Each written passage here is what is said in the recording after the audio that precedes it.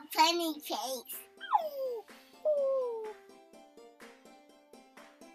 Welcome to the Holy Healthy Mama podcast. I'm Kristen Noriega, your host, a registered dietitian, nutritionist, and fellow Christian mom.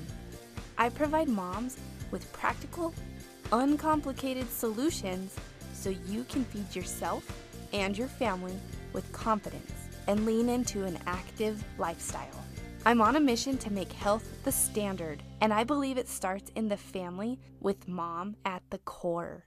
So whether you're filled with holy guacamole, the Holy Spirit, or have no idea what either of those are, I've got you covered, friend. Thanks for listening. Hey friends, we're here with our first episode in the Mother's Day month series. This episode is with another registered dietitian, and she works with moms and kids. And this information should be super helpful for you because that's the objective here this month, to help moms troubleshoot some of those issues that arise when our kids are little. So we will jump right into this episode. Leslie is a registered dietitian, nutritionist, and fellow Christian mom. She lives with her husband and their two boys, James, who's 7, Nolan, who's 3.5, in the beautiful Pacific Northwest, about 30 minutes from Seattle, Washington. She's the owner of Leslie Wiedner Nutrition, where she helps moms reduce stress at mealtimes and end the constant battles with their picky eaters. Leslie offers virtual nutrition counseling services for 1, picky eating guidance and other pediatric concerns, and 2, for moms who want to ditch dieting for good so they can raise their kids to be adventurous, intuitive eaters. Additionally, she provides customized meal plans to meet the dietary needs and preferences for the entire family. She enjoys cooking, developing original recipes, writing and dispelling nutrition myths. Myths supported by evidence, of course. There we go, my bad. And she occasionally enjoys a quick jog in the neighborhood or going out to eat with family and friends. So thanks, Leslie. Thanks for joining. Thanks for having me. Okay, and I may have said your name wrong. I always forget to ask my guests. So did I say it right? Wiedner? No, it's okay. Oh. It's Widener. Widener. It happens all the time. Yeah, it's like Widener. Oh, German. right. Okay. Yeah. No one can say my last name either, so I feel you. Yep. We have so many things in common. I know. Yeah, well, my maiden name is Parker, so no one ever got that wrong. But then, right. Yeah, Widener, I get Wiedner, Wagner, Wildner. I don't know. That's funny. Yeah. Well, thank you for coming, Leslie. And today we're talking about picky eaters and what you should do. And I've seen you speak to this on social media, and I think you have fantastic tips that some of my listeners can really benefit from. So let's just dive right in. What is normal pickiness? Okay. So normal pickiness encompasses a lot of things. So if this, sounds like any of your kids, let me know. But so for example, barely eats anything one day and then cleans their plate the next day. In the first year, I think, is when a child triples their weight, but then this will definitely start to drop off in the toddler years. So I've had a lot of moms come to me about, worrying about their toddler not seeming to eat much, compared to when they were younger. This is completely normal. I know it's usually because they grow at a slower rate than before. So, not to worry. And we'll probably get to this a little bit later. But, as far as how much they eat, that should be the responsibility of the child and not the parent. Okay. Let's see. Another thing is eating their favorite foods at every meal, but then the next day, a week later, a month later, they refuse their favorite foods. Again, completely normal. Stays at the table, eats quietly, and then the next day they want to get up every 5 minutes. Or they constantly make requests for certain foods or handouts for snacks. My kids do this all the time. And usually this isn't about food. It's usually about testing boundaries or limits of some sort. So the best thing to do is to stay consistent in your job of feeding so your kids can do their job of eating. Okay. So we're not alone. You and I have picky eaters. I mean, my kids go through exactly the same things that you just said. And you're saying to me that it's more of testing the boundaries. They want to see what's acceptable, what they can get away with. Mm-hmm. Oh my gosh, 100%. I'm sure everyone listening is like, yeah, that's right. Okay. So, but where does it cross the line of being an extremely picky eater where we need to be concerned? Yeah, no, that's a great question. So I'm no expert in the extreme picky eating, realm or avenue, but there's a diagnosis.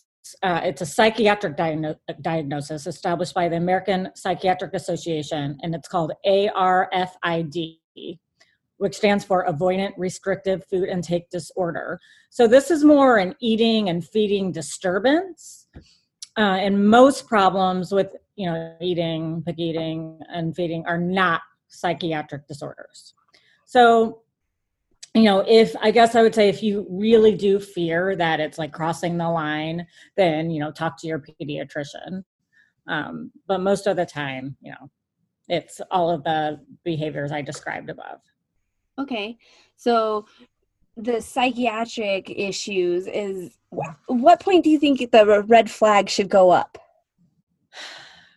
Well, again, from the little I've read about it, it's more like the fear is so strong that like they either refuse to eat because they really fear it's going to harm them. Mm-hmm. Is one thing. Okay. And so, that's crossing into the territory that neither you nor I are experts in. Right. And that's those red flags where you start to think, this is abnormal. My kid's not just being picky, not just testing my boundaries. There's a fear. There's some underlying issues going on. That's when you and I would both say you should really talk to your pediatrician, because then you could get a referral to somebody who specializes in this. And who would specialize in that? Well, took a webinar yesterday. I posted on my stories on using Ellen Satter's division of responsibility in kids with autism and kids on the spectrum. And it was really fascinating and informative. And what I learned is that it takes usually it's a whole team of people that they're working with. So, maybe a physician first, and then a dietitian and a occupational or feeding therapist. So that's definitely somebody you would want to contact if you are, think that your child is like crossing over to this, extreme picky eating behavior. Okay, awesome. So we'll contact our pediatrician if we're super concerned. Right. Now, let's bring it back to the picky eaters that the majority of us have at home right now, sitting at our kitchen tables, frustrating us to no end. Let's look at some of those things that as moms, we're so tempted to do, even though maybe we know we shouldn't. Let's start with, why should we not bribe our kids with candy and treats? Can you talk about that some? Yes. And if you've been following me on Instagram, you know probably already what I'm going to say or where I stand on that. So please don't do that because it gives power to these foods. It makes, what candies, treats, dessert, whatever you want to call it, it makes them seem special or exciting. If you say, take 2 bites of broccoli and then you can have your cookie. It's, again, it's giving power to this. So, kids here or think, oh, well, fine, I'll take 2 bites of broccoli, but there must be something wrong with it if I get to have this yummy cookie afterwards. So it's kind of taking like forbidden foods and putting them, on a higher, playing field. Pedestal. Yeah, higher pedestal. Thank you. Sometimes it's hard to find the words. I can see your hands motioning. And it can cause, I know. Well, I talk with my hands. That's how I talk. But it can cause kids to become really preoccupied with sweets. And the more they're restricted, a child will learn to do or say whatever, whatever it takes in order to make sure they get the sweets. And, it may not sound that worrisome now, but if this is, how they are raised or grow up, to treat, certain foods as good versus bad, then, they may start to restrict, and that can lead to a disordered way of eating. Yeah, so I think you just said something really key here, good versus bad foods. And if we are teaching our kids that there's these bad foods and you got to get through the good to get the bad, that might not be the best long run, long term strategy for your children, because ultimately we want our kids to grow up and have a great relationship with food and their bodies. And it starts today, right now. Exactly. No, it does. It does. Yeah. So, by taking away the power of these foods, whether it's, and not just sweets, anything that you might think is a junk food, like chips or, crackers. When you take away the power, the excitement dwindles, and then they start to request them less often. So yeah, I really try hard. Occasionally I slip, trying not to say, oh, that's good or that's bad or that has, too much sugar, and I'm not saying that we should offer these all of the time. We decide what, when, and where. So, as parents, if we want to serve dessert, great. If we don't, then we get to make the decisions. So that what, when, and where, let's jump into that. We're going to skip down to this. This is a big hot topic when it comes to feeding kids. So dive right into that for me. Okay. So the division of responsibility is a philosophy that, I definitely live by and I use with my own children, and I also use in my own practice. And it was started by Ellen Satter.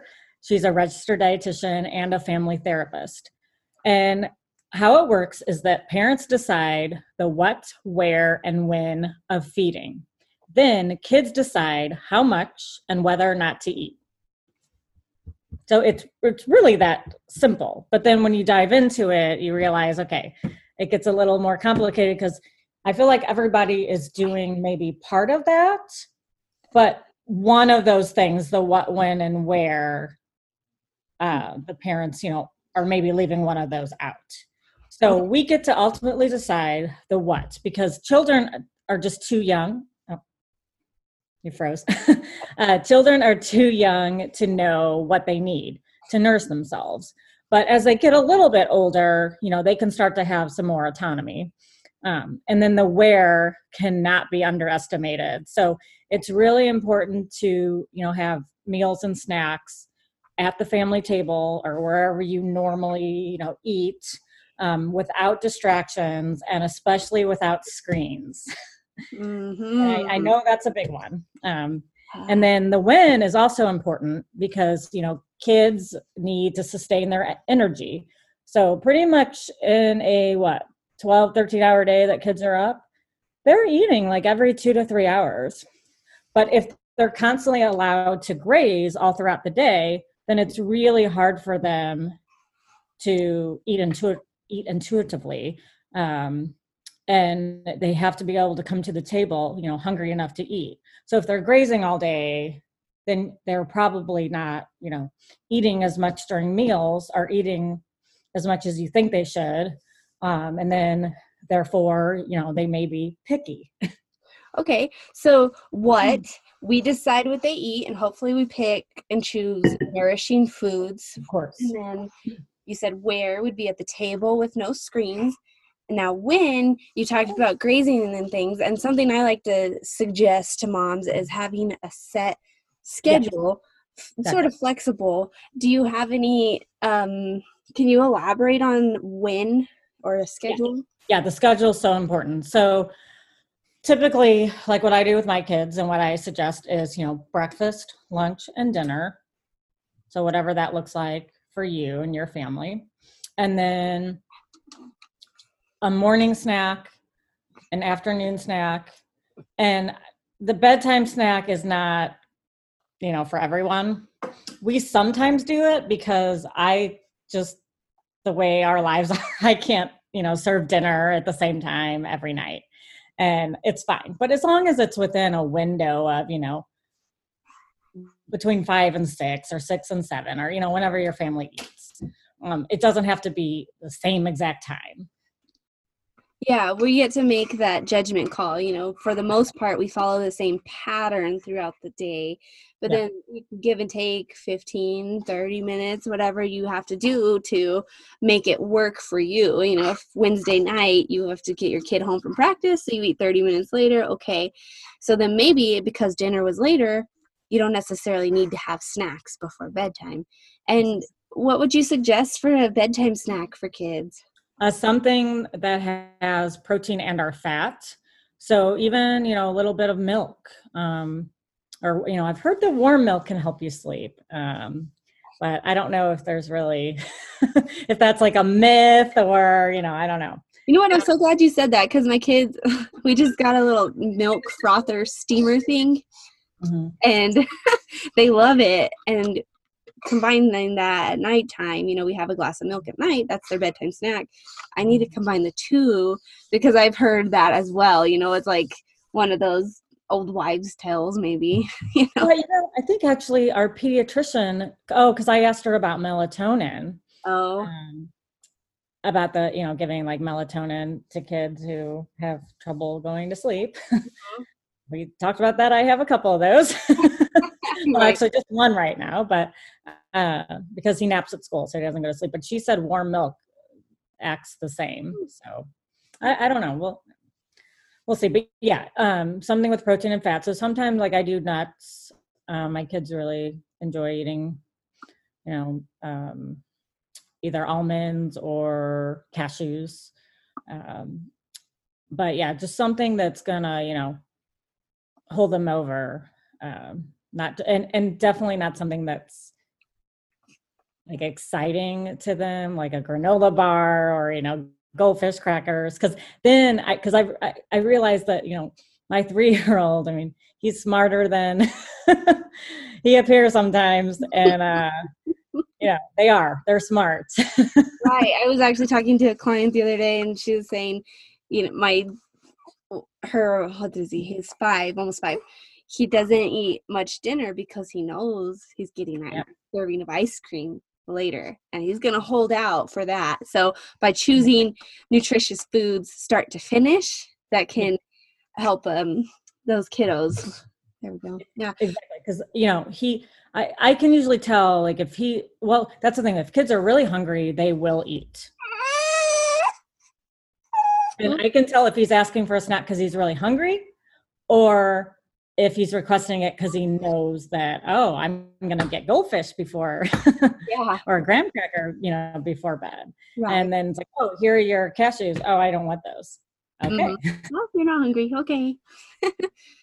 Okay. Well, let's roll into this next question. I'm really interested in what your take on this is.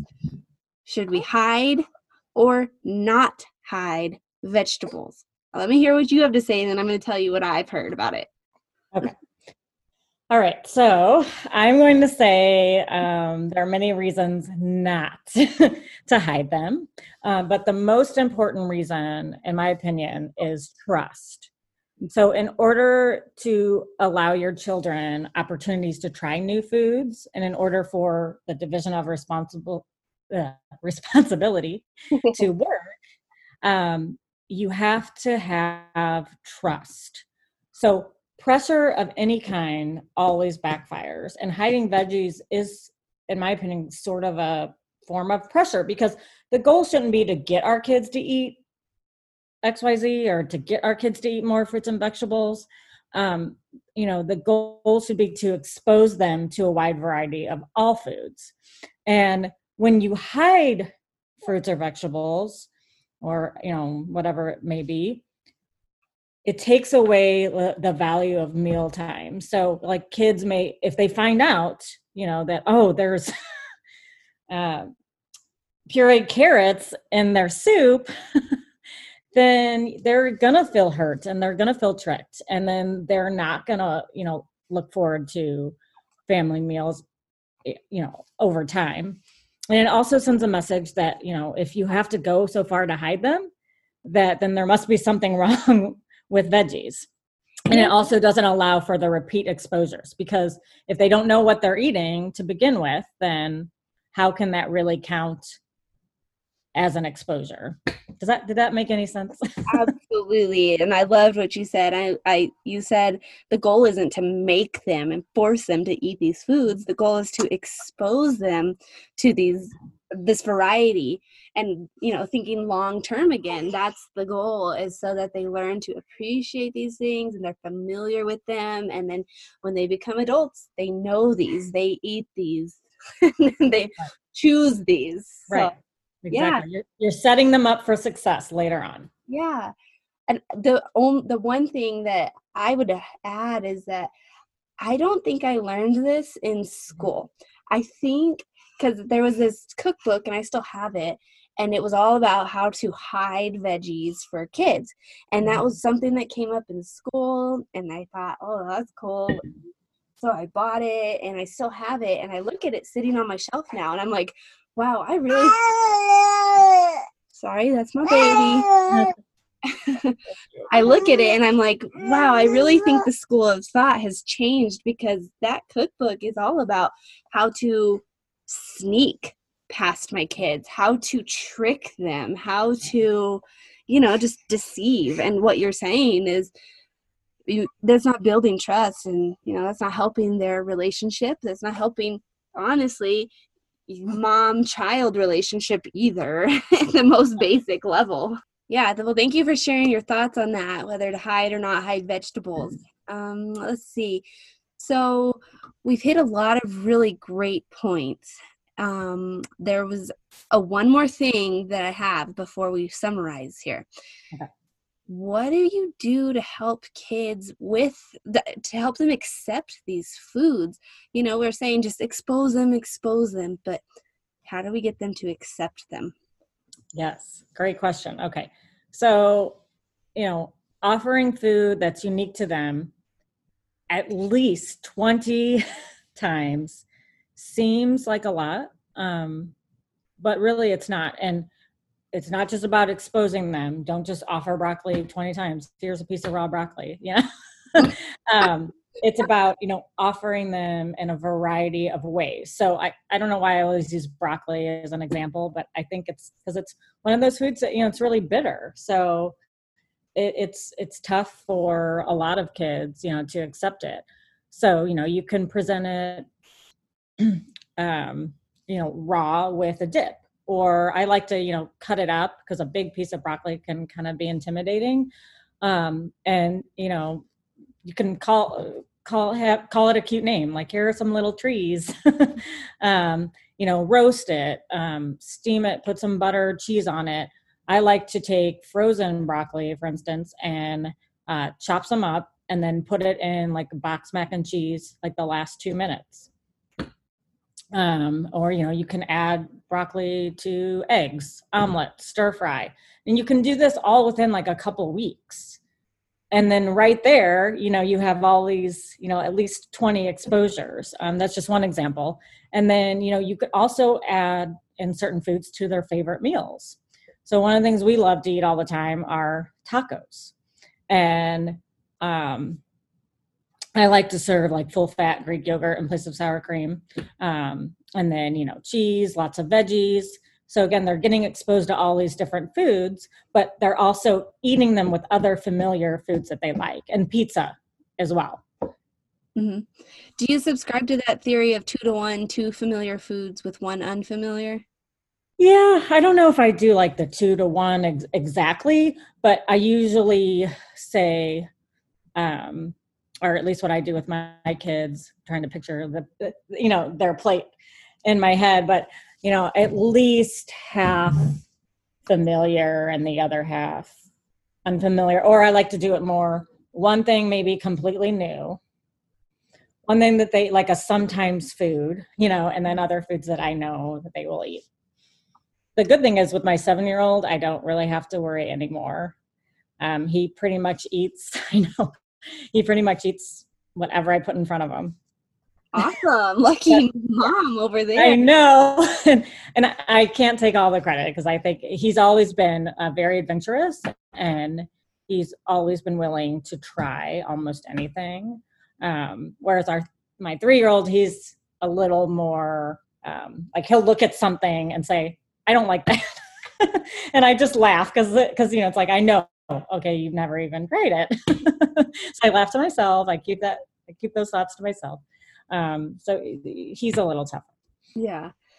Okay. So to help them accept it, we can offer the food in a variety of different ways, not just putting raw broccoli down. Right. When you said that, my husband said to me yesterday, he was like, you know that quote that they say where if you do something repeatedly and expect a different outcome, that's the definition of insanity.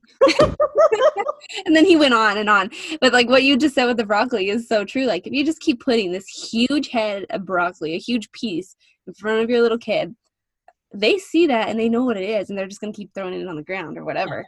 So chop it up differently, saute it, put it in mac and cheese if that's their favorite food. And again, you're not hiding it. They see it. Yeah. And you know what? I'm also glad you brought up hiding it again, because something that crossed my mind just now, off topic, but back to that hiding it, was if you are making things like pumpkin muffins, banana muffins, banana foods, talk to them about it and have that conversation. Don't say like, this is just a chocolate muffin. Right. This is a chocolate pumpkin muffin. Yeah. And you're nodding your head. Yeah. And I just wanted to clear that up with listeners, because we're not saying like you can't put nutritious foods within a sweet. It's just that honesty and conversation piece. Yeah, no, exactly. And I'm glad you brought that up as well, because that's just another way to expose them to, unfamiliar foods, is putting them in foods that they enjoy, like muffins or cookies. Like I found this recipe for carrot cookies, so I want to try it because it sounds really good. And I mean, my kids they eat carrots anyway, but it's just like, carrots are sweet. Yeah. And you have a conversation piece, and then you just don't treat it like it's a bribe. You don't put it on a pedestal. It's just all part of the diet, all part of the conversation, all part of creating healthy eating behaviors for our little humans who are going to grow and be adults and have to navigate this world full of choices and full of wonderful foods. And we want them to have that healthy relationship, grow to know and love these foods. And this has been some awesome information. I'm so glad you were here to share this with me. Thank you. But let's look at some final steps. If someone says, I have a picky eater and they won't eat anything, what do you tell this mom? What are a few specific things they can start right now tonight at dinner? Okay. So look at feeding as a marathon, not a sprint. So provide regular snacks and meals. Choose and prepare foods that are, nutritious and nourishing. Make meal times pleasant. Show your child what to learn, and then accept and support your child's growth. Okay, I'm going to have you repeat those one more time. That was a good list. I love that. Let's do it. All right. So provide regular snacks and meals. Choose and prepare nourishing foods. Make meal times pleasant.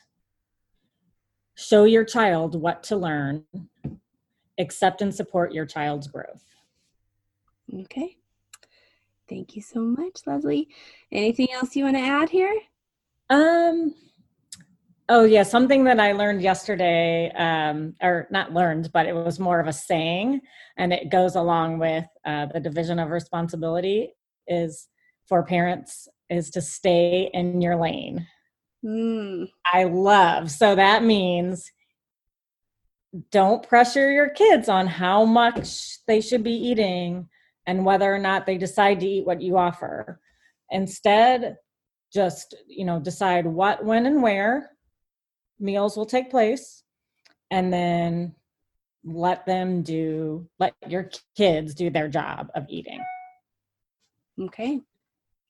There we go. Thank you so much, Leslie. This has been awesome. And I know that our listeners are going to benefit from it, and we're all going to get our kids to trust us, and it's going to be good. All right. Thanks for listening to Holy Healthy Mama.